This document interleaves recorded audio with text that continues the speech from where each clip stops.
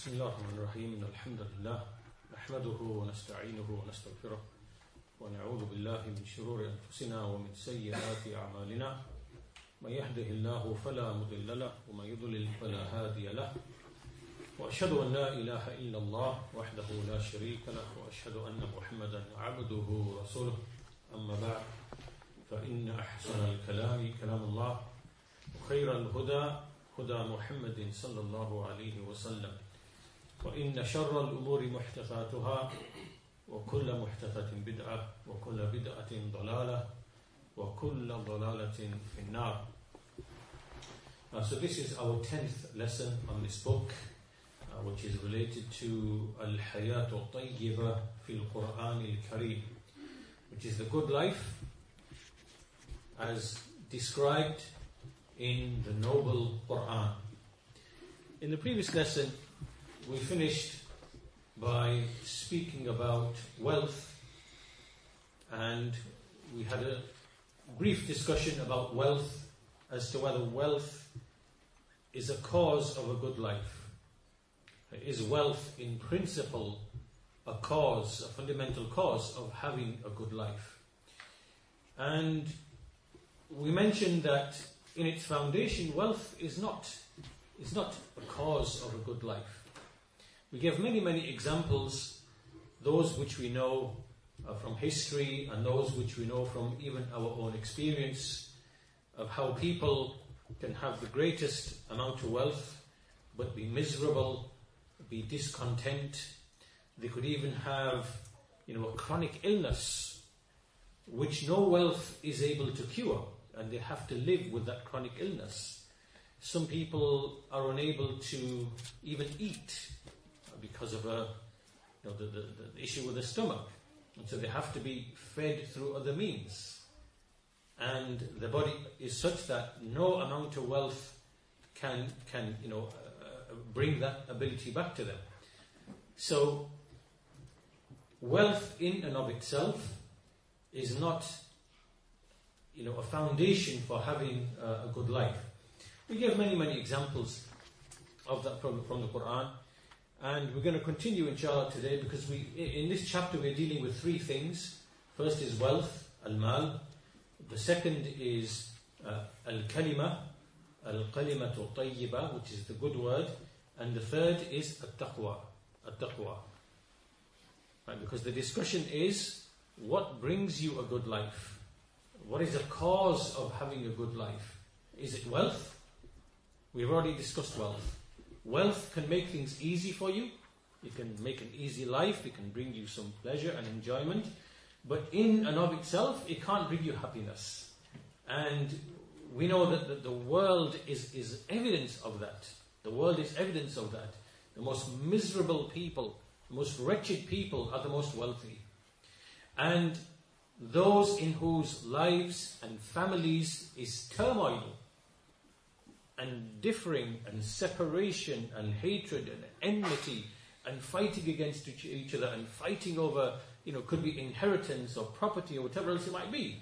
Now, they are the wealthiest of people, but their lives are made miserable by way of these disputes and so on and so forth. So, we know this from experience. Likewise, people who are the wealthiest, their children are ruined, destroyed.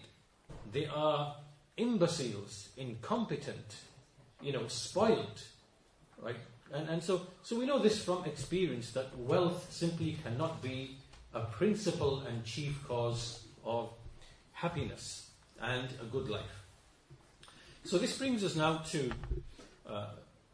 al-kalimatu tayyiba, which is the good word. The good word. And this obviously is the declaration, La ilaha illallah, the testimony that none has the right to be worshipped except Allah. And in the Quran, Allah Azza wa Jal has given a parable of this word, this kalima. He says about this kalima, يُثَبِّتُ اللَّهُ الَّذِينَ آمَنُوا بِالْقَوْلِ الثَّابِتِ فِي الْحَيَاةِ الدُّنْيَا وَفِي الْآخِرَةِ وَيُضِلُّ اللَّهُ الظَّالِمِينَ وَيَفْعَلُ اللَّهُ مَا يَشَاءُ. Allah says, Allah will make firm those who believe with a firm statement. A firm statement. Allah will make firm those who believe with a firm statement in the life of this world and in the hereafter. And Allah misguides the wrongdoers, and Allah does whatever He wills. This is in Surah Ibrahim, the chapter on Abraham, chapter number 14, verse number 27. So here Allah subhanahu wa ta'ala, He mentions how the believer, He makes him firm in the life of this world by way of a statement he makes. By way of a statement. And that statement is the kalima La ilaha illallah. This is the kalima of Iman, kalimatul Iman. And this kalima, this statement that we make, that we testify, that none has the right to be worshipped except Allah alone. This is something that, we say with the tongue, obviously. It is firmly believed in by the heart, and, the senses are established upon it, and it is firmly rooted in our fitrah, the natural inclination that we are born with. We are born with this natural inclination and this disposition to recognize a creator by way of his signs that we see, and to want to be grateful to him. Right? This is something that every human is born with naturally. And if a child was left on its own to simply grow up, it by its own intuition, just pure intuition, inclination, would see things, and the child knows certain truths which are from the fitrah. Right? The child knows that two things can't be in one place at the same time. There are certain things that the child knows instinctively. Right? And so the child will want to worship and be grateful to Allah Azza wa Jal. So this kalima, the meaning of this kalima, the fitrah, is inclined towards it. And it is firmly rooted in the fitrah. And likewise, it is also something that brings fruits in terms of actions, in terms of your righteous actions. And it is something whose fruits are recurring, repeating, in its life. So, this parable in the Quran, we see that Allah Azza wa Jal, this is how He's described it. Allah will make firm the believer by way of this kalima. And not only that, there are also other statements in the Quran, His Quran as a whole. He makes the believers firm by way of the Quran, by what He has revealed of the Quran. He makes the believers firm by way of the statements, the speech of the Messenger of Allah sallallahu alaihi wasallam, and likewise by way of the promises He makes to the believer, the promises of His aid, of His support, of supporting the truth, and having success in the hereafter. So, the point being here that this statement that we make, La ilaha illallah, it is the truest statement.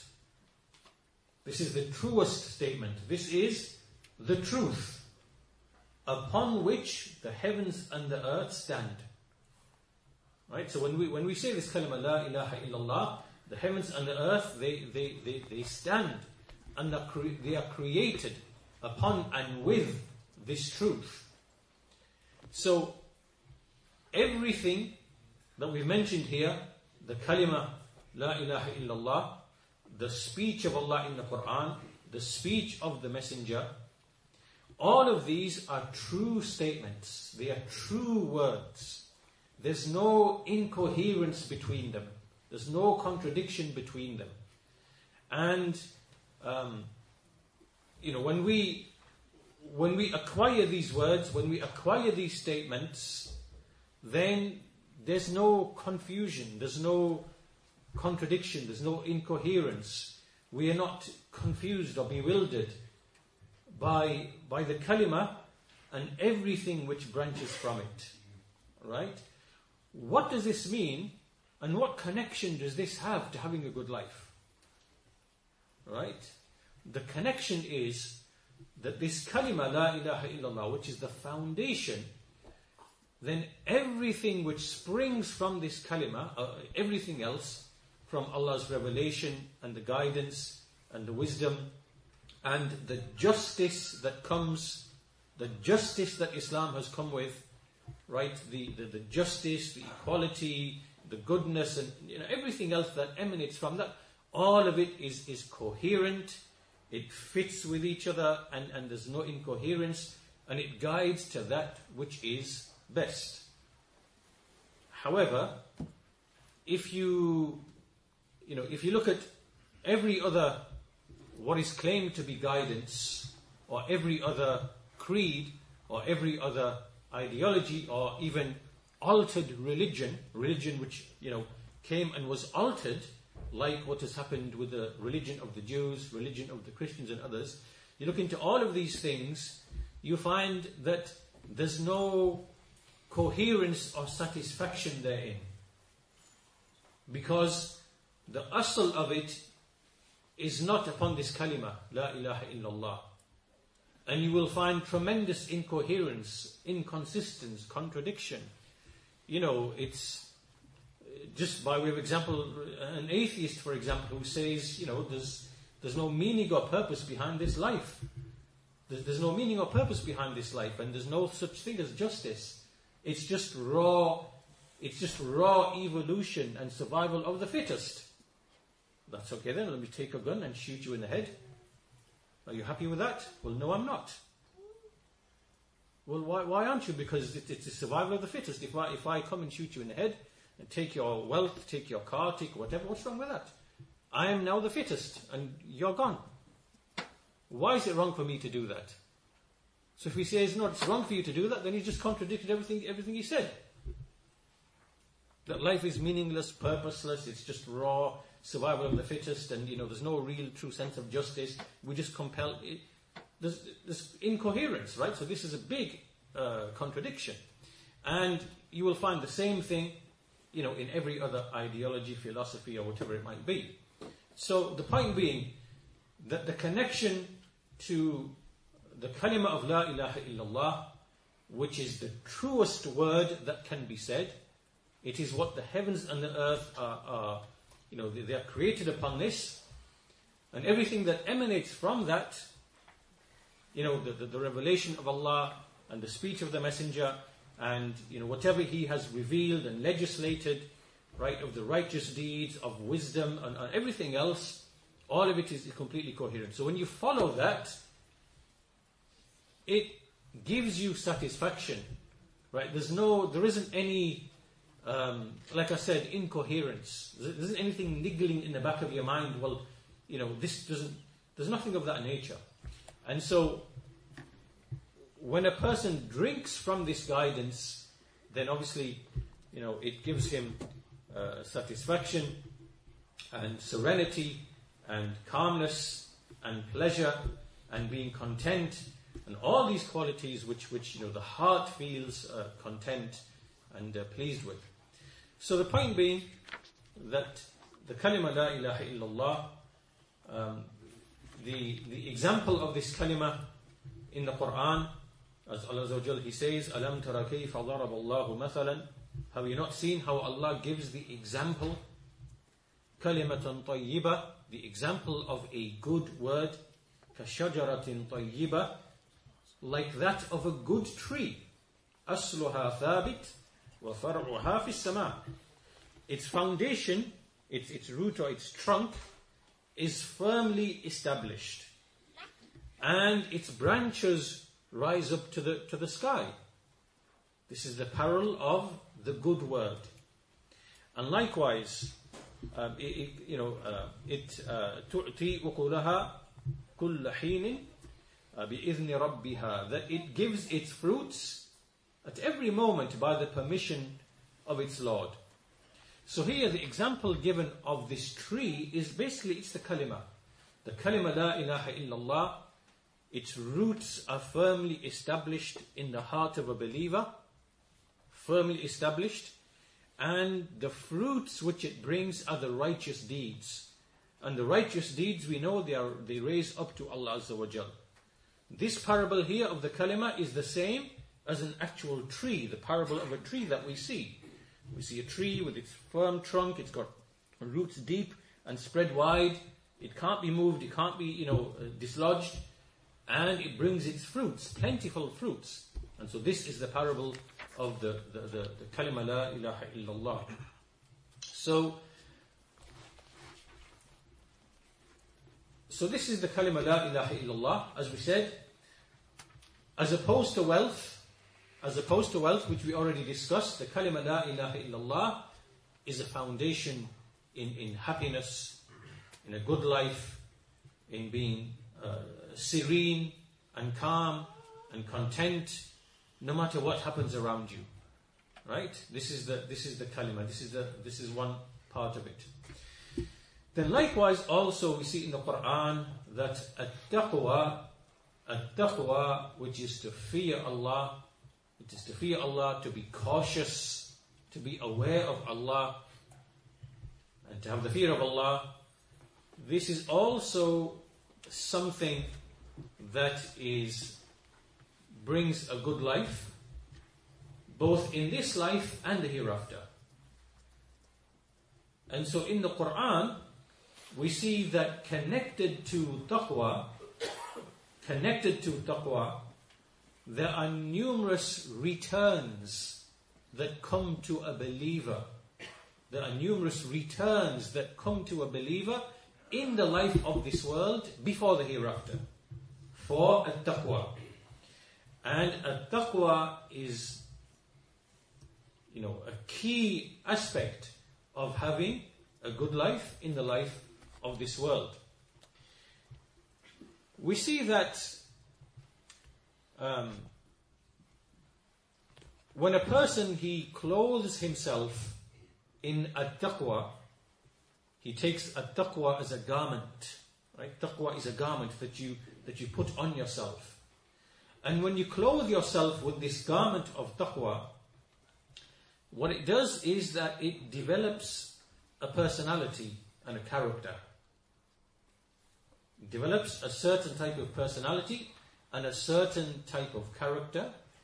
And it is a type of character which is able to go out and to rectify the earth and to populate the earth, to rectify the earth. And as you know, the Sahaba radiallahu anhum, what did they do? They accepted Iman and they increased in their Iman and they had taqwa of Allah Azza wa Jal. And because of that taqwa of Allah Azza wa Jal, just as Bedouins, who used to be in Jahiliyyah, whose society was, in Jahiliyyah, they conquered from the east to the west. And they populated the earth. And the major nations that were present, they were eclipsed. The Romans, the Persians, Byzantines, or whatever else. And they conquered the earth. What was this done with? Was it done with wealth? Or was it done with intelligence? Was it done with, some sort of skill or intelligence? No, it was the taqwa of Allah Azza wa Jal. Because as we said, when a person has the taqwa of Allah, he fears Allah Azza wa Jal, and he knows Allah is watching him. And this taqwa is something that imprints certain qualities and traits in him and develops a certain type of character. That's the type of character that is going to do or going to be similar to the actions of the Sahaba radiallahu anhum. That is the type of person that is going to guide mankind. That is the type of person that is going to have patience upon the trials and tribulations of life. That is the type of person that is going to be able to withstand and withhold mockery and ridicule. Right? The person who is clothed with taqwa, and then the traits and qualities that, basically develops, which it brings in his character. So we see also that in the Quran that there is a connection made between, a clear connection between at-taqwa and all of the ingredients of a good life. Numerous verses. Let's give some examples. First example is the statement of Allah Azza wa Jal, in which He said, it's in Surah Al-Layl, فَأَمَّا مَنْ أَعْطَى وَاتَّقَى وَصَدَّقَ بِالْحُسْنَى فَسَنُيَسِّرُهُ لِلْيُسْرَى. As for the one, فَأَمَّا مَنْ أَعْطَى وَاتَّقَى, as for the one who gave, meaning who gave in charity, and he had taqwa, right? He feared Allah. And he believed in al-husna, وَصَدَّقَ بِالْحُسْنَى. He believed in al-husna, meaning he believed in the kalima la ilaha illallah, according to one interpretation. What's the result of that? فَسَنُيَسِّرُهُ لِلْيُسْرَى. We shall make easy for him the path to easiness. So here is a connection between at-taqwa, which is to fear Allah, to do what He commanded, keep away from what He prohibited. This is the meaning of taqwa, right? It is al-yusra. It means al-halu al-hasana al-mardiyya fi dunya wal-akhirah. This is having a good, pleasing state in this life and the hereafter. And this means that Allah Azza wa Jal will make it easy for you. So if you have taqwa of Allah, if you fear Allah and do what He commanded you, and keep away from what He prohibited you, He will then make easy for you He will then make easy for you further acts of obedience. So taqwa itself makes other acts of obedience easy for you. And obviously the opposite is true as well. So if you commit sin, then more sin will be made easy for you. And righteous deeds will become harder for you. So the more you spiral downwards, the more you engage in sin, the more sin is opened up for you. And likewise here, when you have taqwa of Allah Azza wa Jal, then Allah makes easier for you more acts of obedience. And He puts within your heart a dislike of disobedience and oppositions. And He makes Iman to be beautified in that person's heart. And likewise, He makes Al-Ihsan, which is benevolence and doing good, He makes that beautified also in a person's heart as well. So, this obviously is one of the consequences, which is Al-Yusra. Al-Yusra, we just explain what that means. A similar verse also in Surah Al-Talaq, which is the 65th chapter. وَمَنْ يَتَّقِ اللَّهَ يَجْعَلْ لَهُ مِنْ أَمْرِهِ يُسْرًا. Whoever fears Allah, has taqwa of Allah, He will make for him ease in his affair. He will make his affair easy. Ibn Kathir, rahimahullah, he said that He will make easy for his affair, make it easy upon him, and give him relief which is near, and give him, like a route of escape from his hardship. And likewise, Muqatil, he said, "Man yattaqi Allah," whoever fears Allah, fi ijtinabi ma'asih, in keeping away from disobeying Him, from the acts of disobedience, then He will make his affair easy for him in being granted success in obedience to Allah. And obviously, so in these two verses that we mentioned, is mentioned al-yusra, that which is made easy for you. No doubt, ease is a part of the good life. It's part of the good life. And also, the taqwa of Allah Azza wa Jal, we see also in the same chapter, Surah Al-Talaq, the 65th chapter, Allah Azza wa Jal, He says, وَمَنْ يَتَّقِ اللَّهَ يَجْعَلْ لَهُ مَخْرَجًا وَيَرْزُقْهُ مِنْ حَيْثُ لَا يَحْتَسِبُ. Whoever fears Allah, whoever has the taqwa of Allah, He will make for him a makhraj. A makhraj meaning a way of escape, a way out. And He will provide for him from directions that he does not anticipate. He will bring rizq to him from ways and directions that he does not anticipate. Imam al-Tabari rahimahullah, he said that يسبب له أسباب الرزق من حيث لا يشعر ولا يعلم. That Allah will He will create avenues, He will create means and ways of rizq from directions that he does not perceive, and nor does he know of them. And likewise others, they said, Allah will bless him, yubarik lahu fima atah. Allah will bless him in whatever He has given to him. Right, so this is now a second benefit of at-taqwa, which leads to a good life. The first one is al-yusra, general ease. Right, general ease in your life, and will make obedience easy for you, righteous deeds easy for you. Second is a makhraj, is a way, an escape, a way out of difficulty, hardship, poverty, and everything else. The third thing which you are given as a result of taqwa, which allows you to live a good life, which gives you a basira, gives you insight. Right? And this is from the statement of Allah Azza wa Jal, يَا أَيُّهَا الَّذِينَ آمَنُوا إِن تَتَّقُوا اللَّهِ يَجْعَلْ لَكُمْ فُرْقَانًا.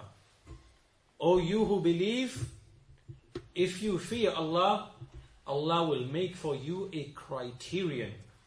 Allah will give you a criterion, a furqan. Furqan, what does this mean? This means that a person, he has clear vision, clear understanding about things, in this life, and he's able to distinguish between al-khata and as-sawab, between what is erroneous, what is correct, according to the sharia, according to the legislation, what is right and what is wrong, what is error, what is correct.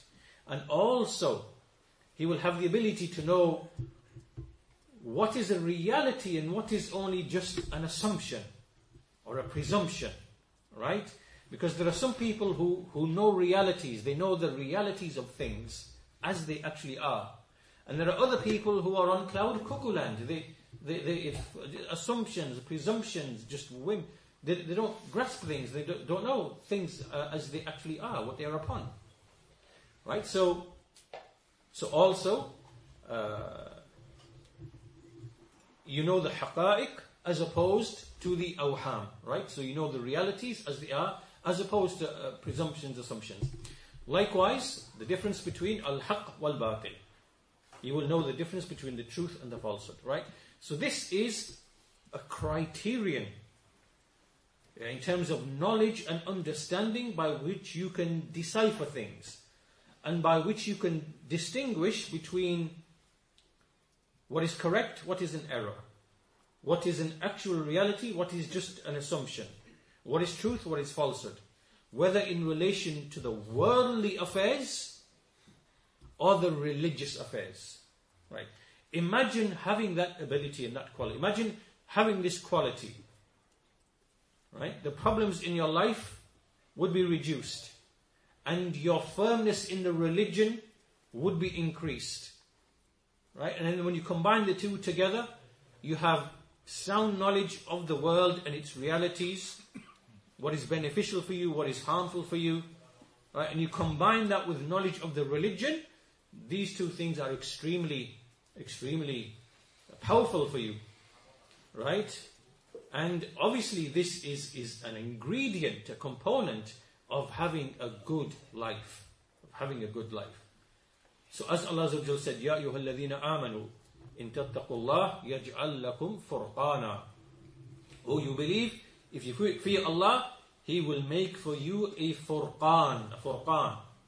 And the scholars have explained what does al-furqan, what does it mean? There are 3 or 4 statements. There are 4 statements. mentioned by Ibn al-Jawzi. And first of them is, it is al-makhraj, which means that, again, it's like a way of escape for you, a means of escape from difficulty and hardship and things of that nature. This was said by Abi Talha ibn Abbas, from Ibn Abbas, and Ikrimah and Mujahid, and others. And obviously the meaning here is Allah will make for you a makhraj in the religion from misguidance. This is what the meaning is here. Right? The Furqan mentioned in this verse means that He will make you a means of escape from being misguided in religion. Because you have the criterion in terms of knowledge and sound creed and sound methodology. Right? Second meaning is that this means He will make for you a means of deliverance, safety. That you are rescued, that you are saved, and najat. This is also related from Ibn Abbas and Qatada and others. The third meaning here is Allah will make for you aid and support. He will give you nasr. He will give you aid and support. This is also related from Ibn Abbas. All these meanings are simultaneously correct. Right? There's no contradiction. They're all simultaneously correct. And also, the fourth meaning is that this means huda, guidance in the heart, by which you can distinguish between truth and falsehood. Guidance in the heart, by which you distinguish between truth and falsehood. So all of these are meanings of Furqan, the Furqan that Allah gives to you, right? So now there are three things. An easy life, al-yusra, a makhraj, a way out of difficulty, hardship, poverty, and He will bring you rizq from ways and directions you didn't know, you don't expect. And also a Furqan, a criterion, which means in terms of knowledge and guidance by which you can see truth from falsehood, benefit from harm, what is haqq and what is batil, and so on and so forth.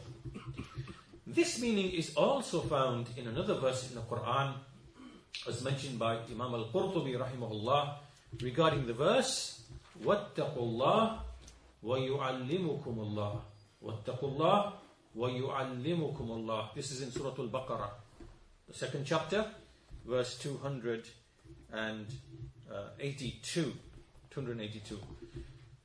وَاتَّقُوا اللَّهِ وَيُعَلِّمُكُمُ اللَّهِ. Fear Allah, have the taqwa of Allah, and Allah will teach you. Allah will instruct you.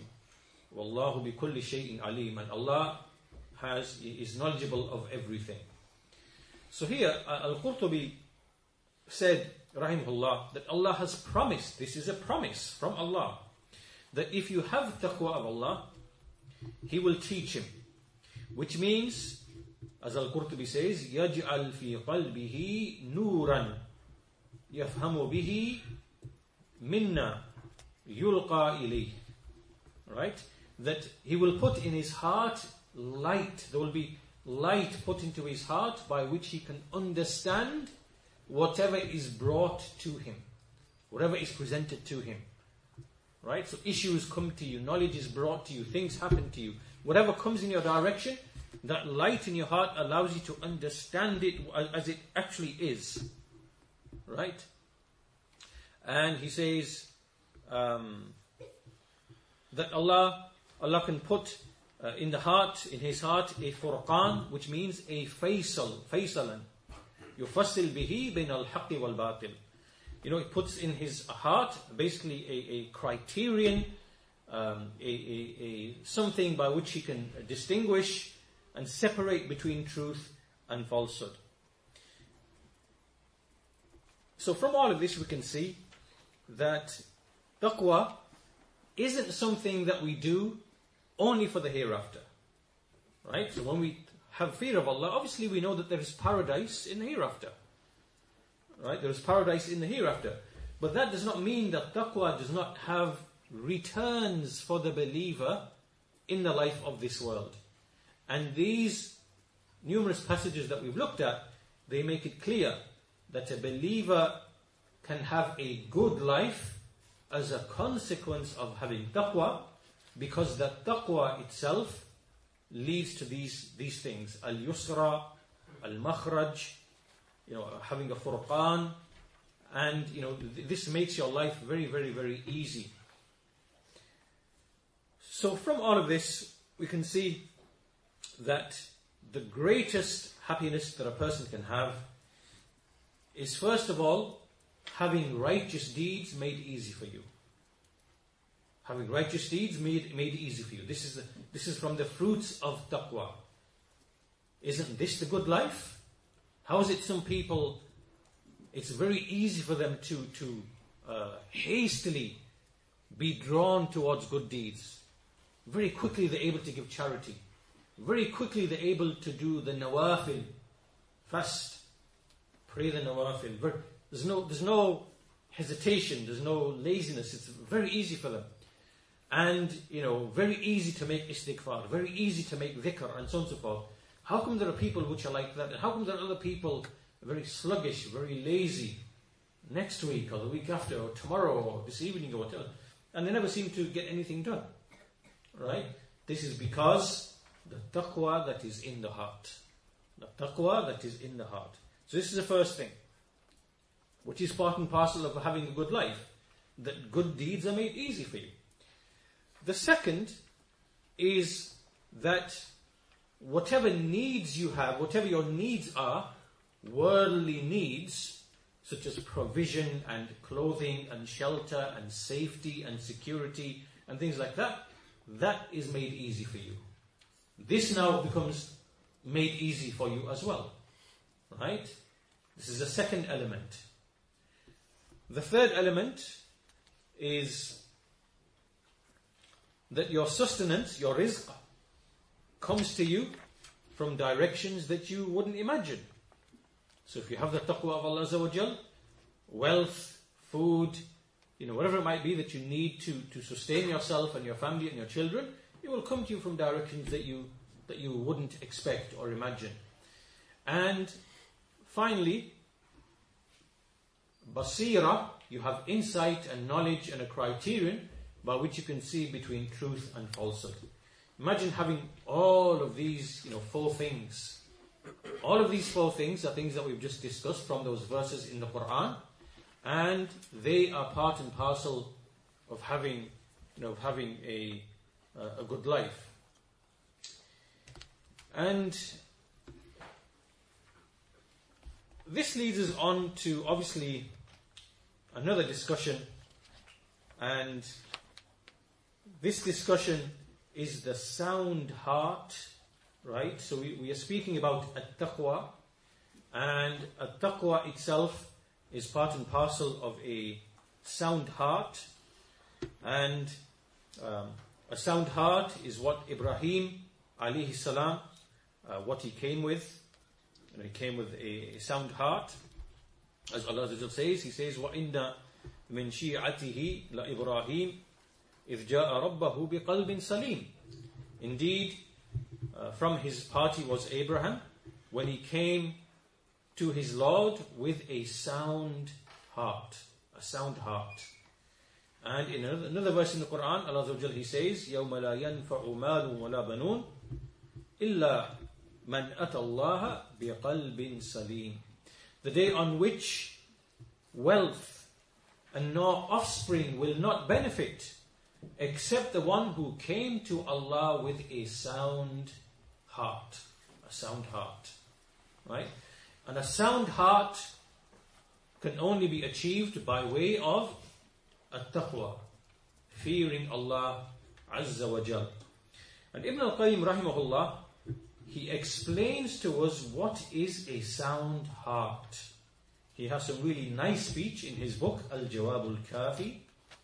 And he says in this book, وَالْقَلْبُ السَّلِيمُ هُوَ الَّذِي سَلِمَ مِنَ الشِّرْكِ وَالْغِلِّ وَالْحِقْدِ وَالْحَسَدِ وَالشُّحِّ وَالْكِبْرِ وحب الدنيا والرياسة فسلم من كل آفة تبعده من الله وسلم من كل شبهة تعارض خبره ومن كل شهوة تعارض أمره وسلم من كل إرادة تزاحم مراده وسلم من كل قاطع يقطعه عن الله. He says, this is a really excellent definition of what is the sound heart. He says the sound heart is the one which is free of shirk. There's no shirk in the heart, with all of its meanings, different types of shirk, minor shirk and other things like that as well. Wal ghil, it's no like hatred, the animosity. Wal hiqd, which is wal hasad, right, which is envy and jealousy. The heart is free. There's no envy or jealousy in such a heart. Washuh, shuh meaning that you are covetous of things. You see someone possesses something, you say, oh, I want that. If only I had that. I wish I had this. I want this. This is shuh. That you want things, and there's this desire for things. Wal kibr, arrogance. Hubbi dunya, love and association with the world. Wal riyasa, wanting to be a leader, wanting to have authority, wanting to be in power, wanting to be in front, right? So his heart is free of all of these things. They come and they take a person away from Allah. So as Ibn al-Qayyim says, فَسَلِمَ مِنْ كُلِّ آفَةٍ تُبْعِدُهُ مِنَ اللَّهِ. His heart is sound and safe and secure from every calamity or everything that distances him from Allah. And his heart is free of every doubt that clashes with what Allah revealed, right? So this now is having doubts about the religion, having doubts about Allah, His names, His attributes, about the unseen, about the jinn, the angels, paradise, hellfire, the grave, issues of creed, right? So his heart is free from having any of these shubuhat, right? These are doubts. Likewise, وَمِن كُلِّ شَهْوَةٍ تُعَارِضُ أَمْرًا, from every desire. This is now lusts and desires that a person finds in his heart. A lust for wealth, right? A lust for power, a lust for pleasure. These are things which are part and parcel of mankind, that they have these lusts, they have these desires, but he is free of them to the degree that it prevents him from falling into unlawful things. Likewise, he is free from every irada, every wish, every desire that clashes with the wish of Allah Azza wa Jal. So every wish and desire that you have which actually competes with the wish of Allah, meaning His legislative wish, that which He revealed of His revelation, His commands, right? That a person is free of any of that. And likewise, min kulli qati'in yaqta'uhu 'anillah, everything that basically cuts him off and severs him from Allah. These 5 things, if a person who is free of all of these things, then this is the one, فَهَذَا الْقَلْبُ السَّلِيمُ, في جنة معجلة في الدنيا. This type of heart is in a paradise, like a paradise which is already in this world. And likewise, this will also be in paradise in the barzakh, in the grave. And likewise, paradise on the day of resurrection. And so, a person cannot have any safety and security until he is free of 5 things, and he mentions those 5 things again. So he says, لا يتم له سلامته مطلقا حتى يسلم من 5 أشياء. He says, من شرك يناقض التوحيد, from shirk that clashes with tawheed. وَبِدْعَةٍ تُخَالِفُ السُّنَّةِ, and innovation which opposes the sunnah. وَشَهْوَةٍ تُخَالِفُ الْأَمْرِ, and a desire or lust which opposes the command, a command of Allah. Right?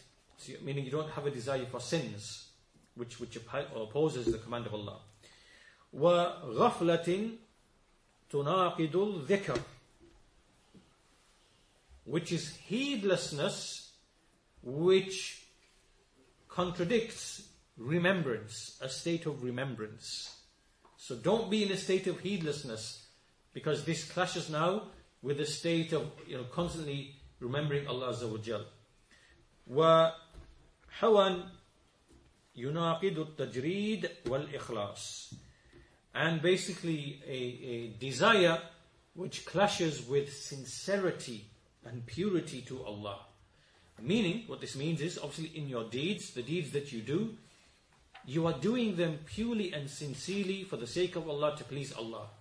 It is not for any other objective or motive, right, to be praised, to be seen, to be heard, to have recognition, to maybe earn some benefit from this righteous deed from the world, in the worldly sense. No, you don't have any hawa, right? There's no hawa, there's nothing else interfering in that deed.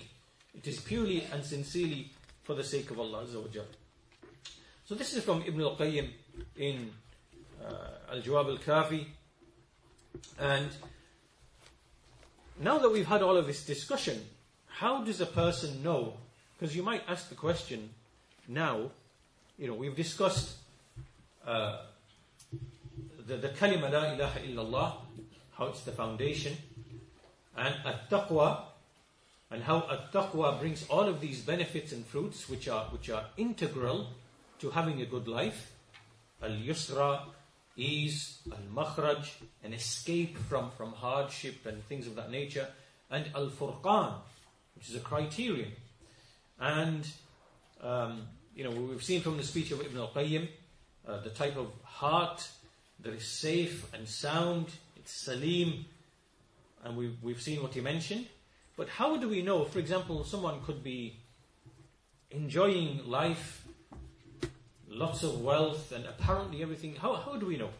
This is something that the Mufassir, or the recent scholar Ibn Ashur, in his tafsir, he says that فَمِعْيَارُ التَّفْرِقَ بَيْنَ النِّعْمَةِ النَّاشِئَةِ عَنْ رِضَى اللَّهِ تَعَالَى عَلَى عَبْدِهِ وَبَيْنَ النِّعْمَةِ الَّتِي هِيَ اسْتِدْرَاجٌ لِمَنْ كَفَرَ بِهِ.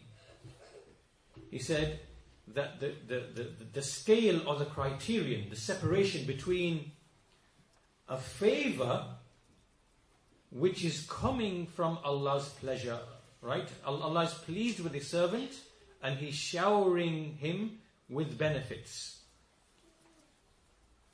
Between that situation and between Allah showering someone with favors, but really it's to slowly, it's for the people of disbelief, where He slowly gives them more and more and more and more, so that the punishment can be established upon them. Right? In other words, even though despite their disbelief, they're upon disbelief, so He just gives them more wealth, more offspring, more enjoyment, more pleasure, more ways to fulfill your lust and desires.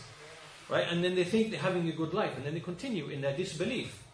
Then they receive more blessings and favor.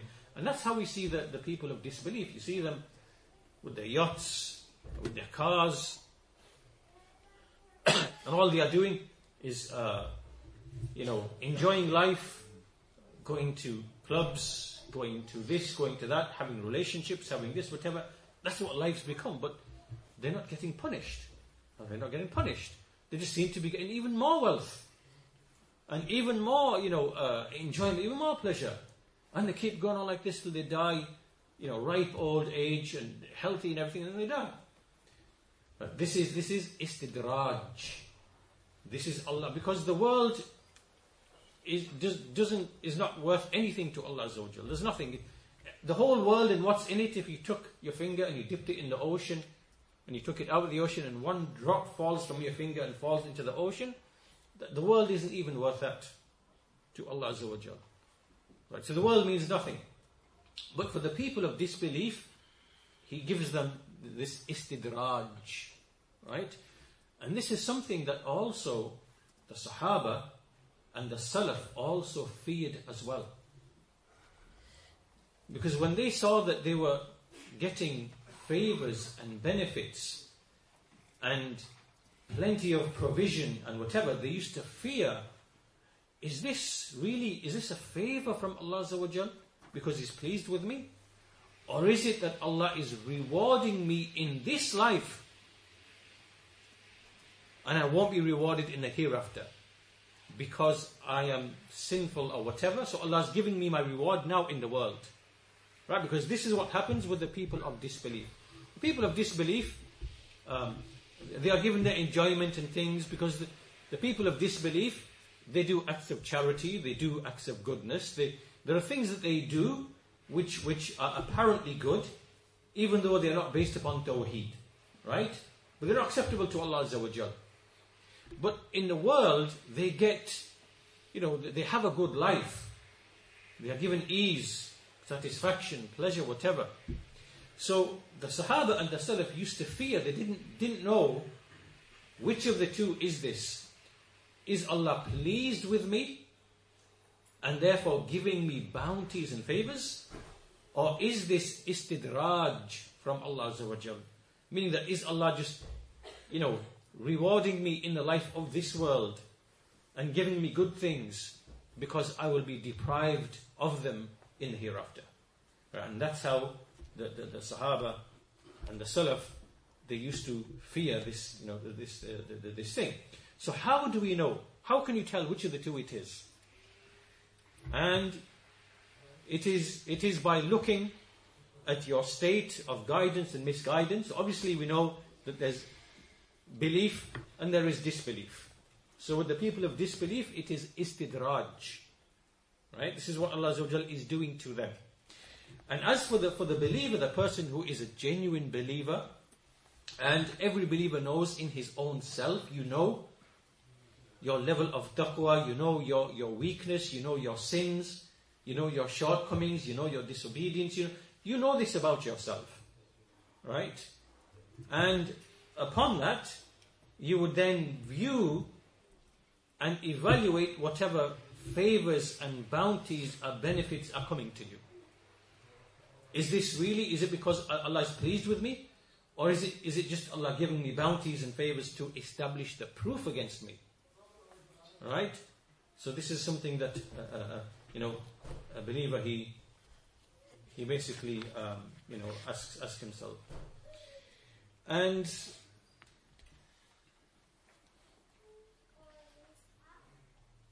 also we have another statement from Ibn al-Qayyim, rahimahullah.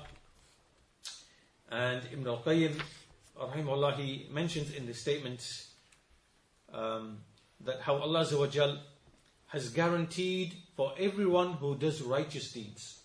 If you do righteous deeds, sincere, correct, righteous deeds, then Allah has guaranteed for such a person that He will give him a goodly life. A goodly life. And Allah Azza wa Jal is truthful in His promise. He never breaks His promise. And Ibn al-Qayyim says that which life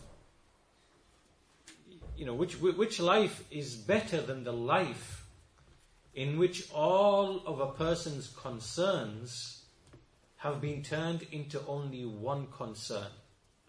What is that concern? It is mardatullah. It is to please Allah. Right? If you are a person who throughout the day the only thing you are thinking is how can I please Allah? Right?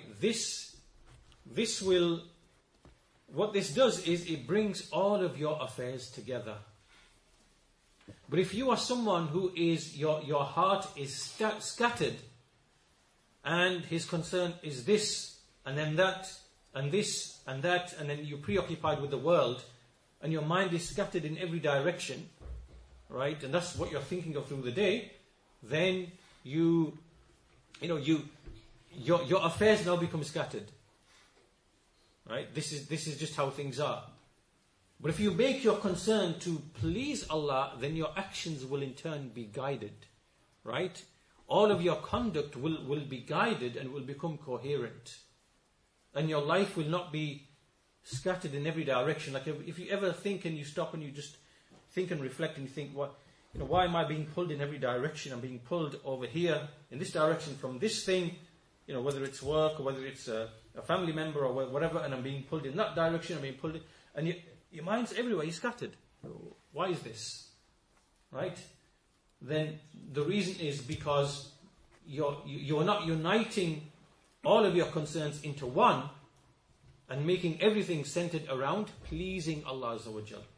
If you did that, then all your affairs would likewise come together. So he continues and he says, that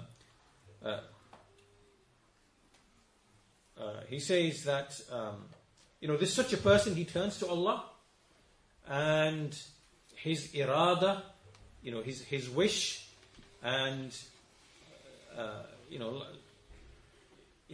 all of that, even though they were divided previously, even though they were scattered in every valley and in every direction, they all come together. And his greatest pleasure is to, he remembers his Lord the Most High, and he loves him, he wants to meet him, he proceeds upon this. All of his concerns, his concern in his mind, his wish, everything, all of it is centered around this one thing. And when he does that, it has an effect upon his behavior. So when you remain silent, he's remaining silent because of, for the sake of Allah or by Allah. And if he speaks, he's speaking by Allah, meaning, for the sake of Allah, for the sake of Allah's pleasure. And if he listens, it is for the sake of Allah that he listens. If he sees, it is for the sake of Allah that he sees. And if he strikes, it is striking by way of Allah, meaning for the sake of Allah, in Allah's cause, in Allah's way. If he moves, it is for the sake of Allah. If he rests, it is for the sake of Allah. Right? And, for Allah he lives, for Allah he dies, and for Allah he will be raised. And so we see everything that a believer is now doing, every deed, every statement, every step, every speech, because he made his humum and his iradat, meaning all of them, he gathered them all together and made them to be the pleasure of Allah is what I'm seeking, then everything in his life comes and gels together, and therefore everything he does, it is for Allah. His whole life now comes together. And that's why this meaning is contained in the hadith, the famous hadith of the Messenger of Allah, in the hadith Qudsi, in which Allah Azza wa Jal, he said, مَا تَقَرَّبَ إِلَيَّ عَبْدِي بِمِثْلِ أَدَاء مَفْتَرَطُ عَلَيْهِ. That my slave, my servant, does not come closer to me except by fulfilling that which I have made obligatory upon him. So he does the obligatory things. And then he does not cease. وَلَا يَزَالُ عَبْدِي يَتَقَرَّبُ إِلَيَّ بِالنَّوَافِلِ حَتَّى أُحِبَّهُ. And he never ceases becoming close to me by way of the nawafil, the voluntary actions of worship, until I love him. And then when I love him, فَإِذَا أَحْبَبْتُهُ, I become his كُنْتُ سَمْعُهُ الَّذِي يَسْمَعُ بِهِ. I become his hearing by which he hears. Meaning that person only hears that which is pleasing to Allah and in the sake of Allah. And I become the seeing with which he sees. Meaning the only thing he looks at and sees is what is for the sake and pleasure of Allah. And I become the hand with which he strikes.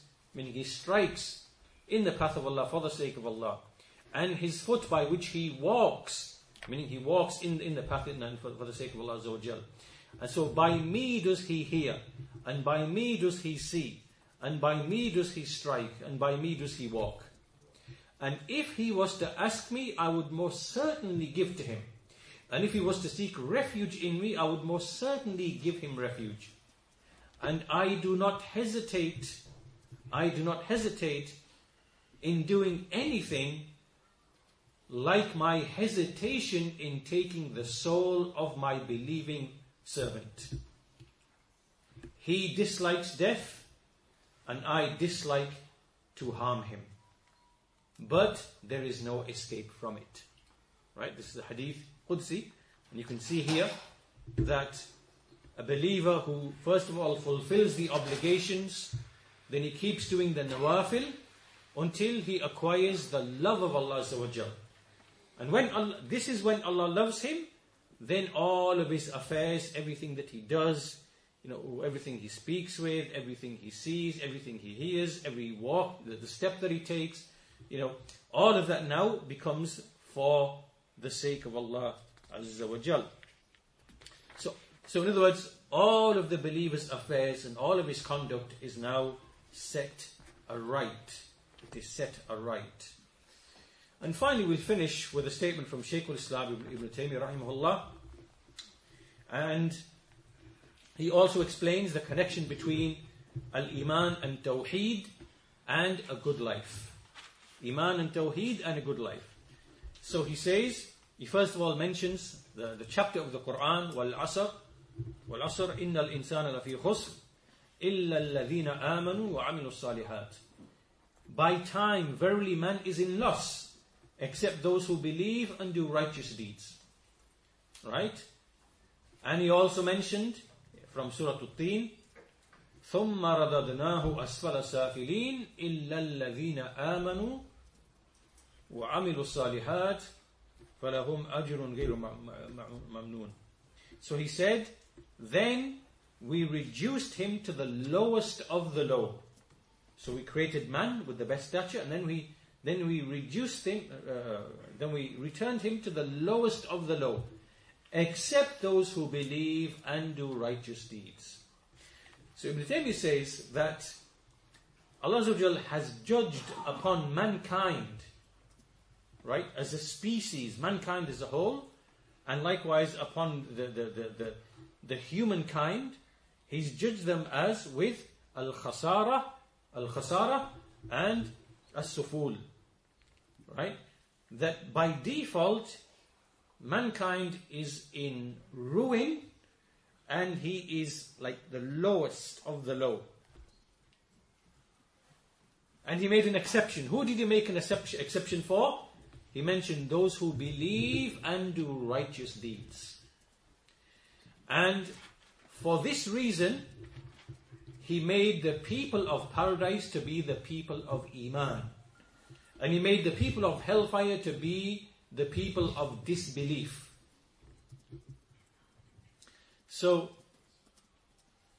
this matter has become so well known and famous by way of the prophets and messengers. Meaning that the prophets and messengers, it is through them that we know that the people of Iman, they are the ones who will inhabit paradise.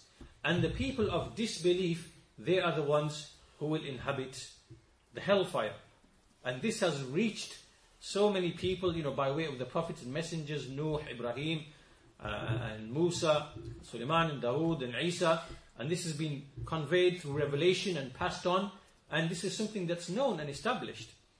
And in his revelation, Allah Azza wa Jal, He tied happiness to rectifying your actions. Right? He mentions a number of verses.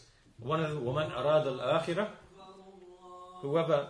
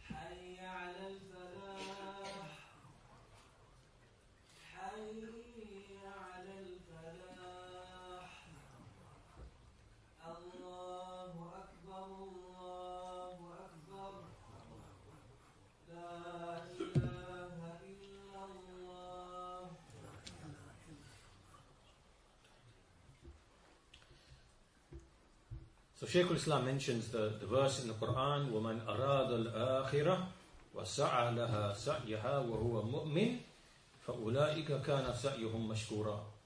Whoever desires the hereafter and strives for it with its striving, with its due striving, whilst he is a believer, then they are the ones whose striving will be, is mashkur. Right? Surah Al-Isra, that's the 17th chapter, verse number 19. And conversely, so here, this is referring to the believers, right? Allah rewards them because they desire the hereafter. But as for the people of disbelief, their deeds or their apparent deeds which are righteous, then they are they have no benefit. وَالَّذِينَ كَفَرُوا أَعْمَالُهُمْ كَسَرَابٍ بِقِيعَةٍ. Those who disbelieve, their actions are like it's like a mirage in the lowland. It's like a distant mirage. There's nothing there. Right? There's nothing there.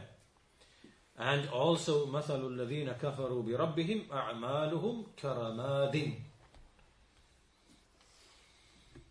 Those who disbelieve, their likeness is that their deeds are like ashes. Imagine ashes. There's ashes. And the wind comes, and it just scatters and blows the ashes away until there's nothing left. But this is the nature of the deeds of the people of disbelief, because they're not founded upon tawheed, right? And ikhlas. And also, he said, Allah Azza wa Jal, he said, مثل الذين مثل ما ينفقون في هذه الحياة الدنيا كمثل ريح فيها سر أصابت حرث قوم ظلموا أنفسهم فأهلكته.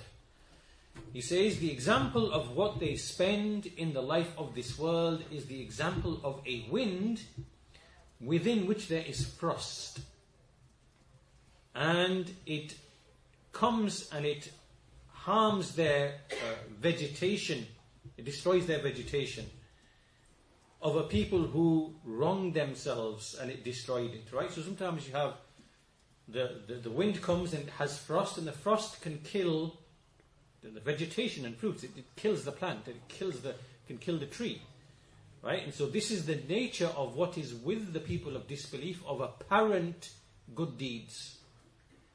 And these are three similitudes in the Quran. Three similitudes. Similitude of a mirage in the distant. You think something is there, when you get to it, nothing is there. The second example is like ashes, which as soon as the wind comes, they are blown in every direction, and there's nothing of substance, there's nothing there. It's gone. And also, the coldness, the frost which comes with the wind, and it destroys whatever vegetation or fruits a person thought he has. He thinks he has it, and then it comes and it is destroyed. Right? These are all parables and examples of, in fact, another verse, وَقَدِمْنَا إِلَى مَا عَمِلُوا مِنْ عَمَلٍ فَجَعَلْنَاهُ هَبَاءً مَنْثُورًا. That this is on the hereafter. That we shall turn to whatever deeds they did, and we shall turn them into scattered dust. Scattered dust. So here are 4 parables in the Quran of deeds which are not based upon at-tawheed wal-iman. Al-iman wal-tawheed. They are vain. They have no benefit. There will be nothing in the hereafter. And so these are the parables in the Quran. And so from all of this discussion, everything that we've discussed today so far, we spoke about the kalima la ilaha illallah, the similitude of a tree, right? Iman in the heart of a believer, and it produces fruits, which is righteous actions. This is part and parcel of having a good life. We mentioned at-taqwa. At-taqwa means to fear Allah, to be, to do whatever He commanded and keep away from whatever He prohibited. And at-taqwa, it has fruits and benefits. From them it gives you an easy life, makes easy for you al-yusra.